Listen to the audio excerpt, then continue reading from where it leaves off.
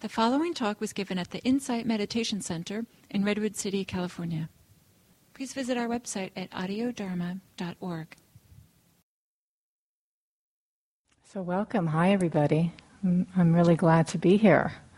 It's beautiful to see people come out on a Thursday night to sit together, to meditate together, and to practice the Dharma, to hear the Dharma. And tonight, I'd like to talk about Sangha, and that's a Buddhist term which probably most of you know, but if anyone doesn't know, Sangha is one of the there's the triple gem in Buddhism, and the triple gem is the Buddha, the Dharma, and the Sangha. And the Sangha is the community. This community, IMC, it is a Sangha. And in Buddhism, we talk about taking refuge in the Sangha. And so I've been really interested in exploring Sangha for a while, what it is, what it means to me, and in preparing to talk about it more, and as I've investigated and studied it, I really looked into refuge, and as I said, we talk about taking refuge in the triple gem, in the Buddha, the Dharma, and the Sangha. So I thought about refuge and what that is, what that word means, and what it means in Buddhist terms.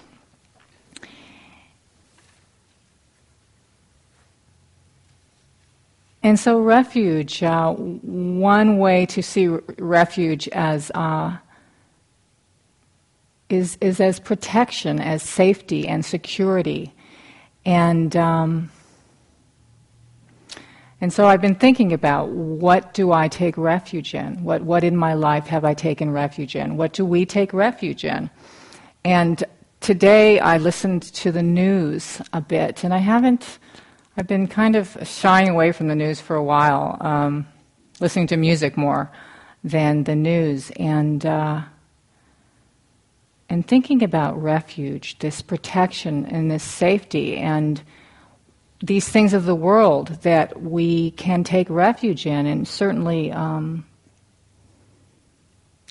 look for refuge, for safety or protection in the stock market.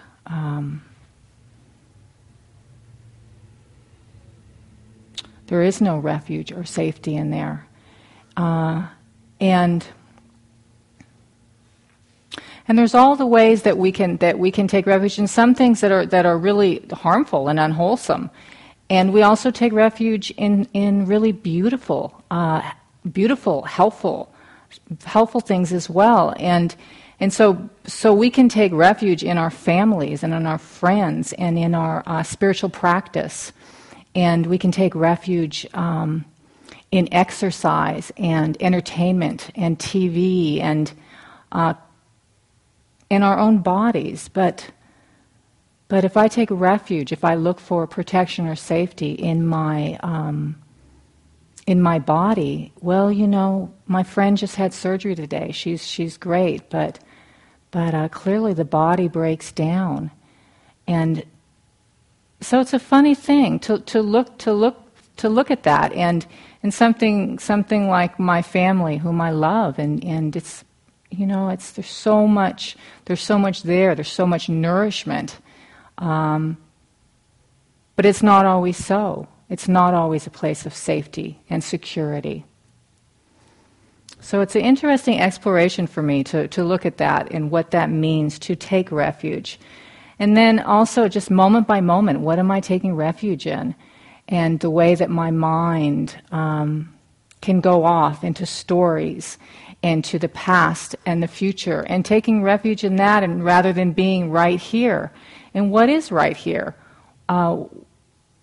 Why is that a refuge in this moment that doesn't feel safe?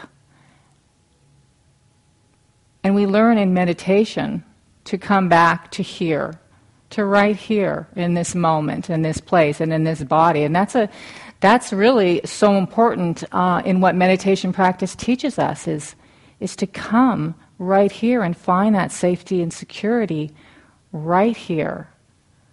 And yet the mind wants to wander, wants to go off into something else other than just right here.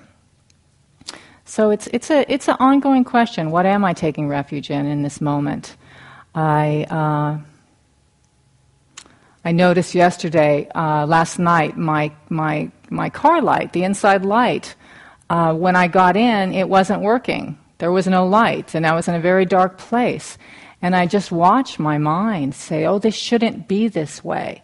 Like my car light shouldn't go out." And somehow, I felt that stress of that, and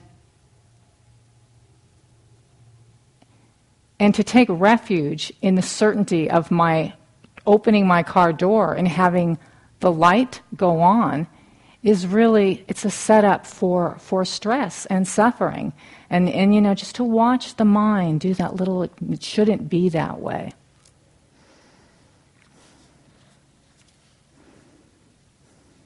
So in Buddhism, as I said, we take refuge in the triple gem, the Buddha and the Dharma and the Sangha.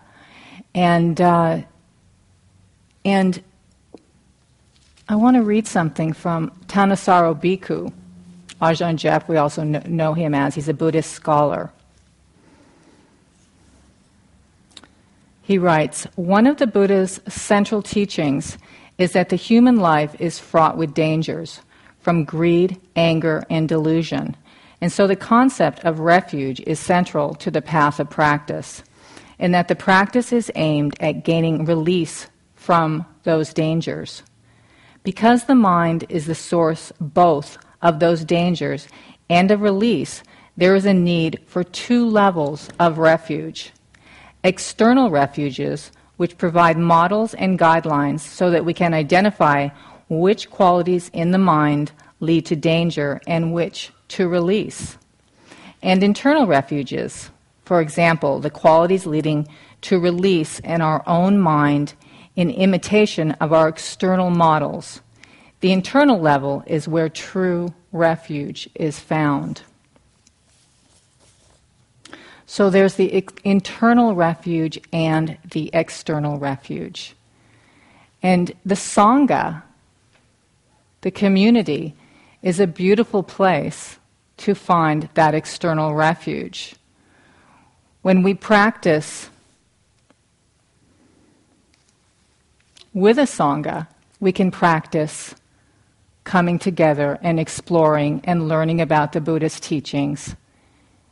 And we can mirror for each other how it is to be in the world and to try to practice the precepts. And so that is a really wholesome external refuge.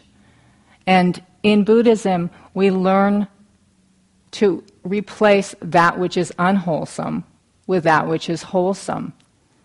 So taking refuge in the Sangha is something wholesome that we can begin to rely on as we work in our practice to build that internal refuge, that refuge which is the true refuge inside of us. And in this practice, we are building that internal refuge. When we take refuge in the triple gem, we take refuge in the Buddha. And there is the historical Buddha from 2,500 years ago, and I would imagine that you all know the beautiful story of the Buddha and how he came to sit on the night of his awakening and was bombarded by really his own mind in the form of Mara, who told him, "You can't do this. You can't sit here. You're not going to wake up," and just bombarded him with desires and distractions, and that's our thinking mind. And then the Buddha put his hand on the earth and said, I deserve to wake up.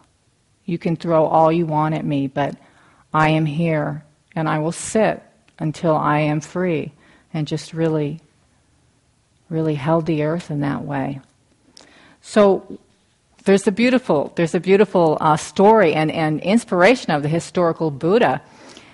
But when we're taking refuge in the Buddha, we're really taking refuge in the fact of his awakening, that this human being living over 2,500 years ago woke up, that liberated his heart and his mind from suffering, from pain, from stress, that he opened up this path, and that it is possible. So we take refuge in the fact of the Buddha's awakening. And we take refuge in the Dhamma. We take refuge in the path of practice. It's a map showing how to take the external refuges and make them internal. So it's a way to do it. It's the path to awakening. The teachings of the Dhamma, the teachings of the Buddha, and how to take those teachings and this map and bring it inside of us to build that internal refuge.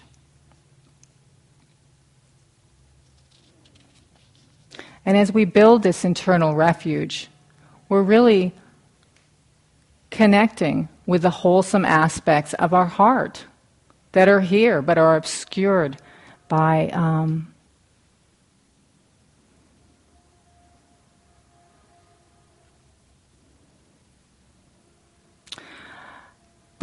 the stories and our habits and our tendencies that in our life may have served us. We may have needed them. And they arise out of the conditions of our life and the life around us, of the world.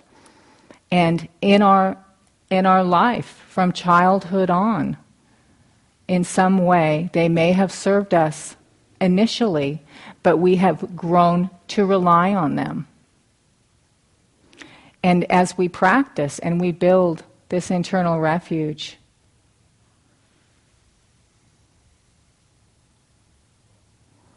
we can begin to see that there's a way that we can rest and not react with our habits and with our tendencies, but instead allow ourselves to be less afraid and to connect with those wholesome aspects of our heart.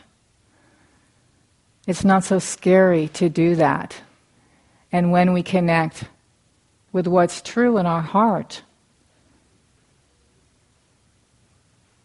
we're less isolated. And the barriers and the boundaries that separate me really from myself, from my true self, and separate me from all of you and the world, those boundaries become less real.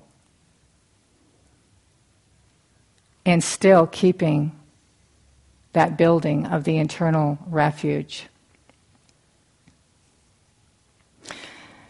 So we can begin to take refuge in our own intentions, our own good intentions. We can begin to see our intentions more clearly as we practice. And our intentions are similar to our motives. And I heard a teacher once talk about intentions and motives, and he said, if it wasn't for mixed motives, I'd have no motives at all. And it's true. As we begin to really explore and investigate our motives and our intentions, you know, it's there's so much potential for purity there, and good intentions, and wholesome intentions, and intentions that can free us and help us to connect with each other. But you know, I just come in. Those habits and tendencies come in and snag on to those good intentions, and tell me I need something out of this, or I'm not quite safe. That I need something else. I need another refuge. I need more of the external. I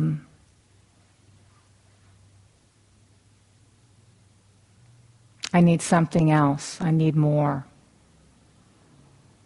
But we can begin to see that, and we can say, okay, you know, I hear you, I see you, It's okay. You're okay. You're safe. I'm safe, Kathy. I can rest in the safety of the building of the internal refuge and not go there so much, not go to that place of habit so much. And that's really freedom.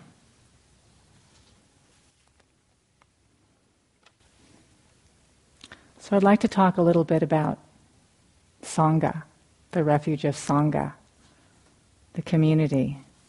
And this is also from Thanissaro Bhikkhu.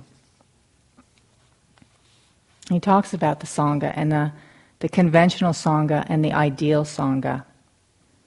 He says, in its ideal sense, the Sangha consists of all people, lay or ordained, who have practiced the Dhamma to the point of gaining at least a glimpse of the deathless. And that's kind of this amazing word that the word I would use for that is to the point of gaining at least a glimpse of freedom. That's another word that I would use for that. And then there is the conventional Sangha, and that's the community of ordained monks and nuns. So when taking refuge in the external Sangha, one takes refuge in both senses of the Sangha, the ideal and the conventional.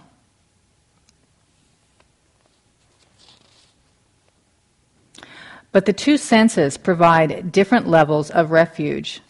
The conventional Sangha has helped keep the teaching alive for more than 2,500 years. So that conventional Sangha, the ordained monks and nuns, and lay teachers as well.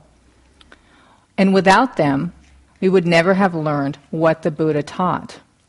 However, not all members of the conventional Sangha are reliable models of behavior.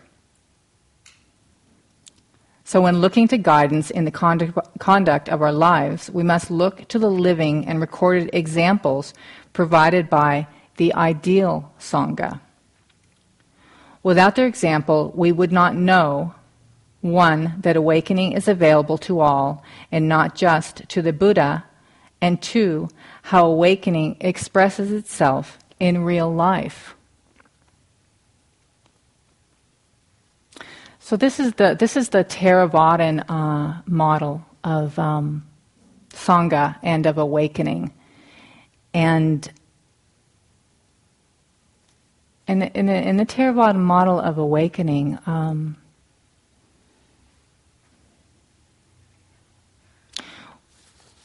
in the ideal Sangha, when one has that glimpse, that taste of freedom, of the deathless.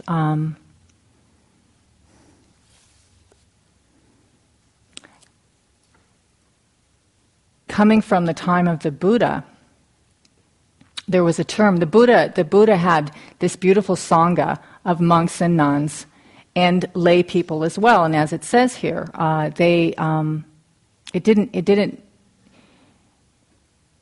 it could be either. It didn't have to be monks or nuns. It could be lay people as well.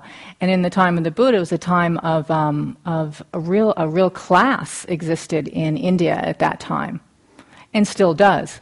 But the Buddha said that whoever comes into the Sangha, it doesn't matter what class they're from, anyone can be free.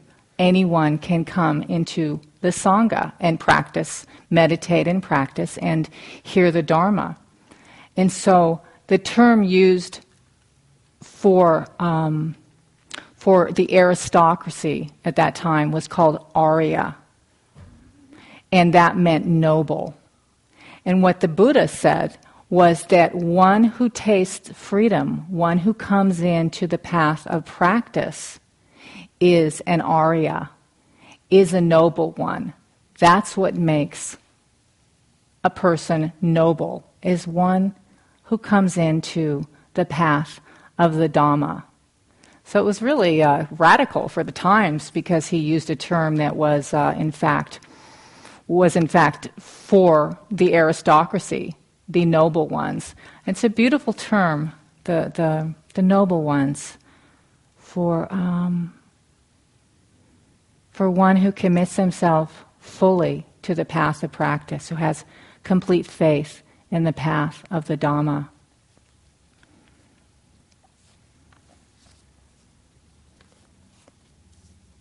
And this is the Theravadan model, which this center, Insight Meditation Center, is. It's a Theravadan center. And it's looking at the Sangha as well. Here we are. This is the community, and we come together, and it's a community. There's all sorts of. It's just an ordinary gathering of people who are coming together, and IMC has potlucks, and I think there's movie nights, and there's all sorts of things going on here. It's a very busy calendar. It's beautiful what goes on at IMC. And just like community in all sorts of other places, in churches and gatherings everywhere. But not to underestimate what brought you in the door. And maybe you're not even sure what brought you in the door. But people meditate here. People sit still, and people talk about the teachings of the Buddha. And there's a Buddha, and people talk about freedom and waking up. And so, even if you're just checking it out, there's still that intention to come together and to sit still and investigate our hearts and minds. And that's a beautiful intention that we do together as a Sangha. And here we are, and we can mirror for each other what practice can look like, and what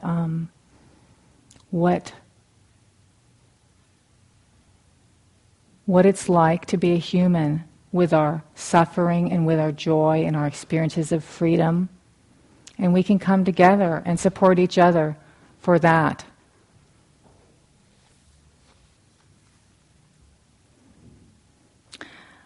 As was said in the announcements, I have done a lot of retreat practice over these years, and I did practice at Spirit Rock, and I've sat a lot of long retreats, and really devoted my life fully. I took a break from teaching and devoted my life fully to Dharma practice and to retreats, and simplified my life. And my daughter was grown, and I put everything in storage and winnowed everything down to a really small storage unit. And it was beautiful. It was beautiful to be able to do all this retreat practice, months of retreat. And I loved just to sit. I loved to sit by myself in the woods or in my room and just sit. And so on the suggestion of my teacher, I went to England, to a center called Gaia House in Devon, England. And I had a lot of expectations going there. And I was going to go there to do a specific practice. It was me, the practitioner, going in there, and I was going to do this deep concentration practice for months. And so I, as a meditator, had a lot of expectations about what this might look like. And my teacher was Christina Feldman, if anyone has heard of Christina. She's one of the founding teachers of Gaia House. And she would ask me, she would say, "So, any hindrances arising? Are you experiencing any hindrances?" And in Dharma practice, it's taught there's 5 hindrances that can arise that can hinder our practice. And I would say, no, I'm not experiencing any hindrances. And then she might ask me again. And then I realized that I was like pushing away my experience, and that I wasn't allowing the truth of what was happening to me on this retreat, where I was trying to be this practitioner, doing this really heavy practice, and that there was so many hindrances, and that I was suffering. I was in pain. I was in so much pain and stress. And I was in my room, and I was sitting for hours at a time, and just coming out for meals, and something broke through with that, with my seeing my own pain and my own need to have my practice look a certain way. Kathy, the practitioner, was in there, and not allowing my full self to enter into this practice, and so that broke through, and I experienced really deep caring for myself, compassion. The word I used at the time was love. I experienced just love for myself. And I would do walking meditation, where you walk back and forth. And I would do walking meditation for hours and days, and just telling myself, just touching myself and saying, I love you, I love you, I love you. It's okay, I love you. And so this internal refuge opened up in me of caring, of love, of compassion that hadn't been able to fully blossom before, because there was so much of me, the practitioner, doing this practice. And a Gaia house as well. I heard for the first time in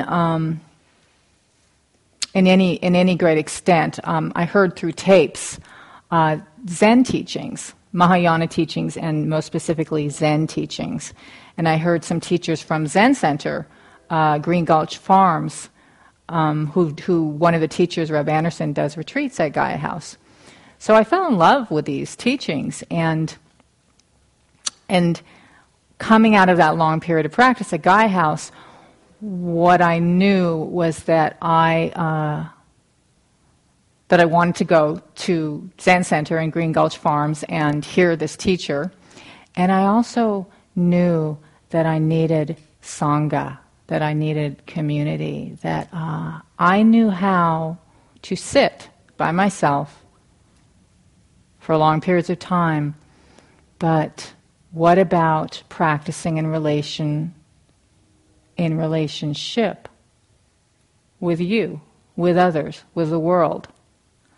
I had been avoiding that. I had been avoiding relationship, not seeing that everything is relationship, not seeing that anything I do is relationship. The relationship with myself, I in fact was avoiding as well. So I knew I wanted a Sangha. I knew I wanted a sitting group, that a smaller sitting group, rather than I wasn't really going out to Spirit Rock for any of the public programs, and I wasn't part of a Sangha. So I did go out to Green Gulch and started connecting with the community out there, and I became part of a Sangha which met every Monday night in San Rafael, and the founding teacher is Myogen Steve Stuckey, and they'd been meeting as a group for, like 18 years, I think now, and these are old Zen students, and some of them were students of Suzuki Roshi. So I just threw myself into, entered fully into this practice, this Zen practice, and the community, the Sangha. And I love one of the expressions in Zen is called rubbing stones, and And it's about everyone is this stone, and we're thrown together in the tumbler. And it's a very active process, this rubbing stones. That's the practice. And we tumble and we push against each other, and all our habit patterns and our various psychologies push against each other and rub against each other. And in this process of rubbing stones, and imagine stones that are maybe kind of jagged and like newer stones with lots of edges. And in the tumbler, they begin to soften, and the edges soften. So when we, in relationship, rub against each other, our edges begin to soften, and we can meet each other more fully in a softer way. So I really loved this about the practice. This emphasis on waking up together is so important in Zen practice. And the emphasis on the Sangha. And it's if you know the Bodhisattva vow, that it's the vow to awaken with all beings, to save all beings, that our practice is for the benefit of all beings. This is very intentional in Zen practice. It's not that it's not in the Theravadan practice, but in the Mahayana and in the Zen practice, it's expressed very intentionally in the vow, in the Bodhisattva vow. And so the community really lives together. There's the monastery, Green Gulch, and the Zen centers are monasteries, and people are thrown together. And sanghas aren't ideal, whether it's Zen, Mahayana, or the Theravadan communities. I mean, stuff happens at Spirit Rock, stuff happens at IMC, I'm sure. It's just we're people brought together. But we also have that intention to wake up together. And so in Zen, in the Zen practice, one of the things that is talked about is living with your teacher, that's really, the teachings are expressed in day-to-day life by living with your teacher and getting to know your teacher. And in fact, perhaps not even asking someone to be your teacher till you've lived with them, to see how they live their life, to see how they eat. Everyone eats together, and to learn about practice in that way. And I think that's really beautiful to do that, to see practice expressed fully just in day-to-day life, and it's in those way when we cook together and we garden together and we clean together, that just our natural selves arise, who we are arise, and that's where those edges can just butt up against each other. And, coming back to mindfulness and here and seeing yourself in others over and over and over again, and having that commitment to each other to help each other wake up. Gil Fronsdale, the teacher here, one of the teachers here, I've heard him say that he began in Zen practice. And he said that when he came to the monastery, to the Zen monastery, that it was the first time that people did not, I can't remember the word to use, but it's like or help him build his sense of self. That they weren't feeding into his sense of self, and that was a bit like somewhat of imbalancing, and you're thrown off guard when someone else isn't just buying into your story because it's the easiest thing to do, to buy into someone else's story. It's like, okay, yeah, it's like with my friends, my Dharma sisters, my closest friends, where we can wear different hats, and certainly we may wear the hat of the best friend, where it's like, yeah, your boss is a jerk, and you should just tell them this, and you're so right in feeling that way, and they did you wrong. So that's like the best friend, and let's go out and run it off or whatever. But then there's the practitioner, the one who is, no matter what, with real loving kindness and caring, wants to help you, me, wake up. Who will say, how's your heart in all this? Like, yeah, this happened with your boss. You had this experience, and how's your heart? And what was your part? Where were you perhaps delusional, or where were you caught? And so these hats that we can wear with our Dharma friends, with members of the Sangha, and both are appropriate. And sometimes I need that best friend who just says, yeah, the boss was a jerk, but we both know that those are convenient words at times.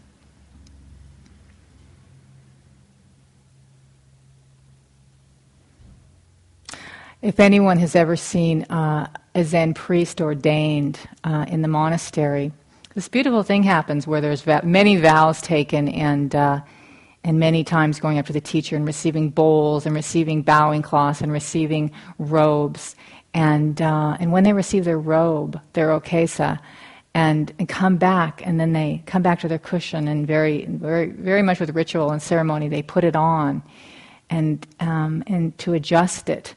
And then, like, the priest will come from behind them, and they'll all come up, and they'll help them adjust the robe, and they'll pull it just so. And it's really sweet and beautiful to watch in the monastery, people supporting and helping each other.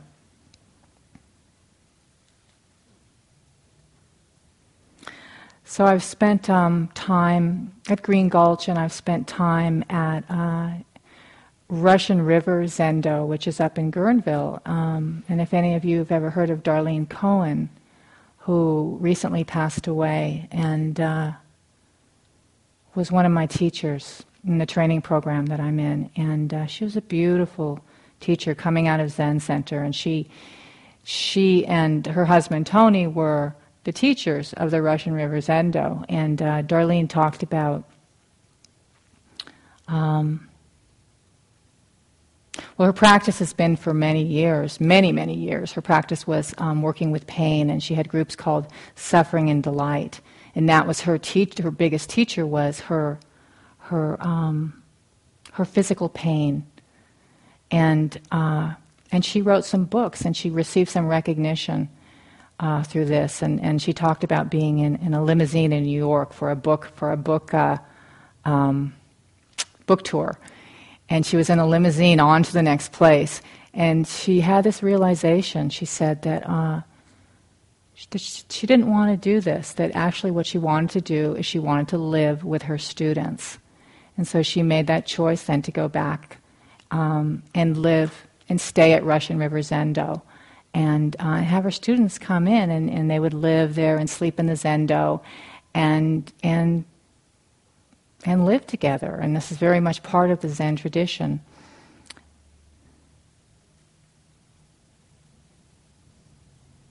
One time when I went to the Zendo for the Saturday morning program, and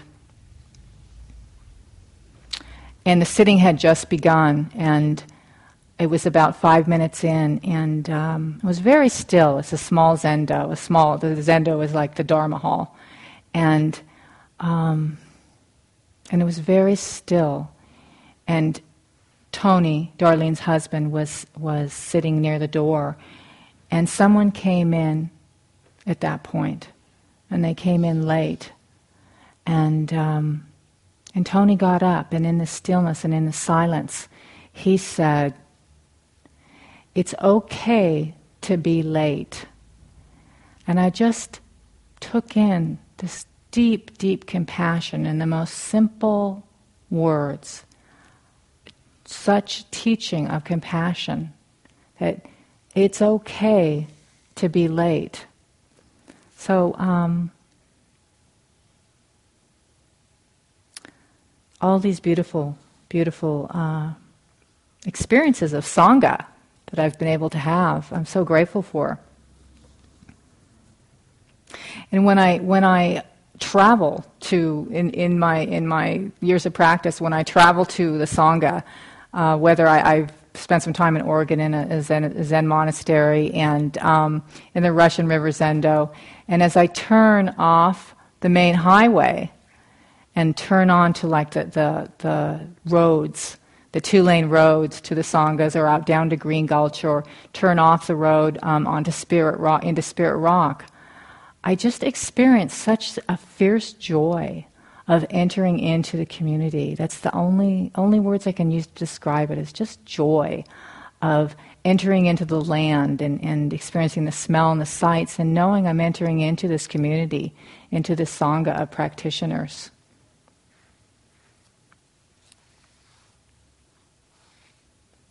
And so here you are at IMC, and this is a Sangha as well, and a beautiful Sangha. The intention here of the practice and the retreat center is underway, which is great. And I've done some retreats at Hidden Villa through IMC, and definitely have been the recipient of the generosity that comes through IMC over the years. And so it's nothing lofty. It's nothing lofty or out of reach somehow to be part of a community of practitioners and come together to explore the Dharma.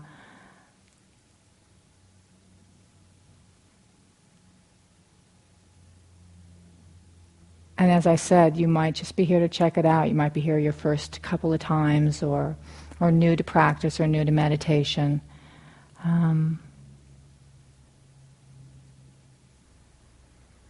But just these moments when we sat together, and you came back to here, and you came back to your body, and you came back to your breath. And when I came back to my body and breath, we're building that internal refuge, which is the true refuge.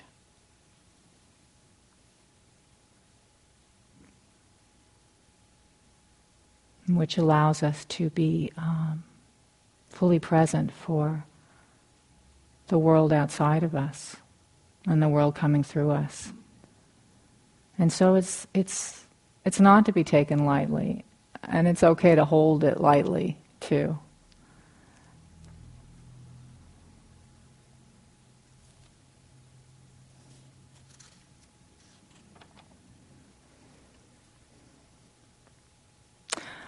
My teacher, Darlene, who passed away, Darlene Cohen, I think it was the very last time I met with her when she was dying of cancer, and we were talking about my daughter and my granddaughter who was yet to be born, and we were talking about how wonderful grandchildren are, and then she said, and she just got really still, and she said, grandchildren are wonderful. All these things are so wonderful, and they're comforts. They're enormous comforts.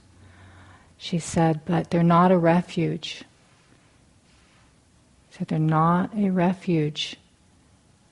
The only refuge is the Buddha and the Dharma and the Sangha. Those are your only refuge.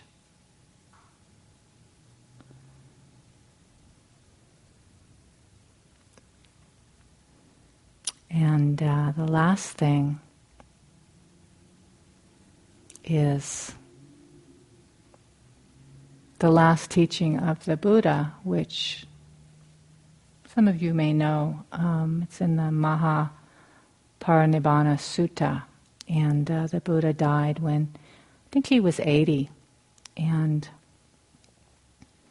And he was sick and he was ready to die.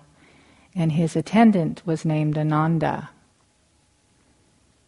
a devoted attendant for many, many, many years, one of his disciples. And so the Buddha was dying, close to death. And Ananda said to him, what are we going to do without you? What are we going to do without our teacher? Who's going to teach us? How are we going to learn the good Dhamma? And the Buddha said to Ananda,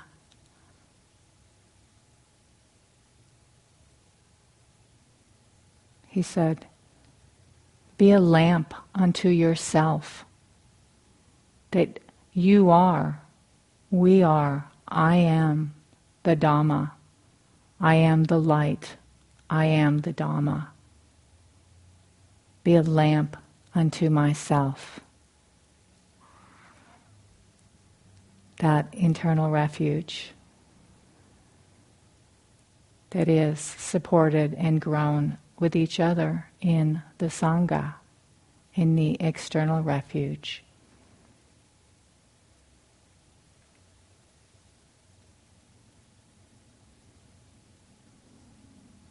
So may you all find that internal refuge inside of you as you practice and grow in the Dhamma. And may you be supported by each other in the Sangha. I'm really happy to have been here with you tonight. Thank you.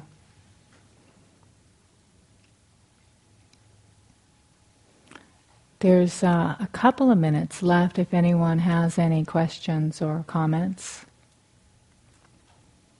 or anything. Hi. Would you briefly go over 5 distractions? The hindrances? The hindrances. Oh, briefly. Well, I can tell you briefly the 5 hindrances that hinders our practice, but also we can wake up through practicing with them and seeing them. Anything is material for waking up. All things, including the hindrances. There's a lot to be learned. The first hindrance is desire, wanting.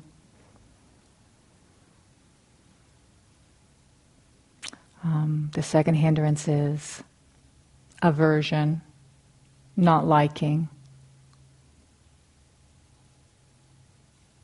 not wanting. And the third hindrance is called, classically it's called sloth and torpor. So sleepiness as opposed to tired. Because we can get tired, but it's the sleepiness, it's a dreamy fantasy, taking refuge in that sleepy state. It can be pleasant. The fourth hindrance is restlessness. And there's another good word to describe it, I can't remember. But the agitated mind, the mind that won't stop or slow down, and it can be expressed in the body as well. And then the fifth hindrance, the last hindrance, is doubt. Doubt in ourselves, our ability to practice. Doubt that this is going to work at all. That this is really something that is going to help us. That's sort of a short answer. There's a lot there. Thanks for the question.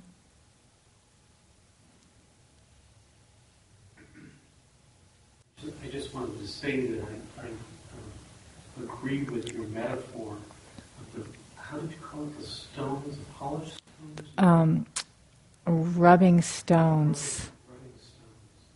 think that's what I called it. Yeah, rubbing. Polishing stones, yeah. I agree with that in the sense that, it is interesting if you took a group of 5 human beings and did do a little tumbler kind of thing, our personalities really do have edges and stuff. Mm-hmm. And one of the technique and method allows us to rub those things away from our ego. In fact, the word that I thought of when you said Sangha was the word haven. Haven being an estuary, place of safety, Mm-hmm. place of support and compassion and non-critical judgment. Leniency, in fact, just leniency. Leniency, I like that word. Yeah. Allowing. Yes. Leniency. So, I appreciate your metaphor of the stones and rubbing stones. It makes sense to me as a child in San Francisco. I never had one, but I always wanted a rock. I think every little 8 or 9-year-old boy, 7th grader, we all probably at one point around there, this little thing like a little coffee can, and you put stones in it and turn it loose for 24 hours. Yeah. A simple child's metaphor. So, but you're right, that rubbing business, and as it takes away the edges, and I think about even in my own issues of conflict with myself and others when we're in a group, for example. Like the rubbing stones is an alternative, the idea that we can rub away those edges. Mm-hmm. And find ourselves in a simpler way, cleaner, simpler, Hmm. more polished, maybe more civil, by being more civil. So, I guess you touched on the stock market. I didn't have to watch any of the news today, but certainly that this kind of I guess there's a rubbing going on there too, but it seems to lack a lubricant or something. There's an awful lot of edginess. So I appreciate the rubbing stones tonight. Mm-hmm. This job of knocking off a few edges. Thank you. Mm. It's a great mitzvah. It's a great blessing. Thank you. Thank you for your comment. Is your grandchild born yet? She is. She's 4 months old. Well, congratulations. Thank you. Thank you for your comment. Thank you, everybody. It's been lovely sitting and practicing with you this evening. Take good care. Travel safely.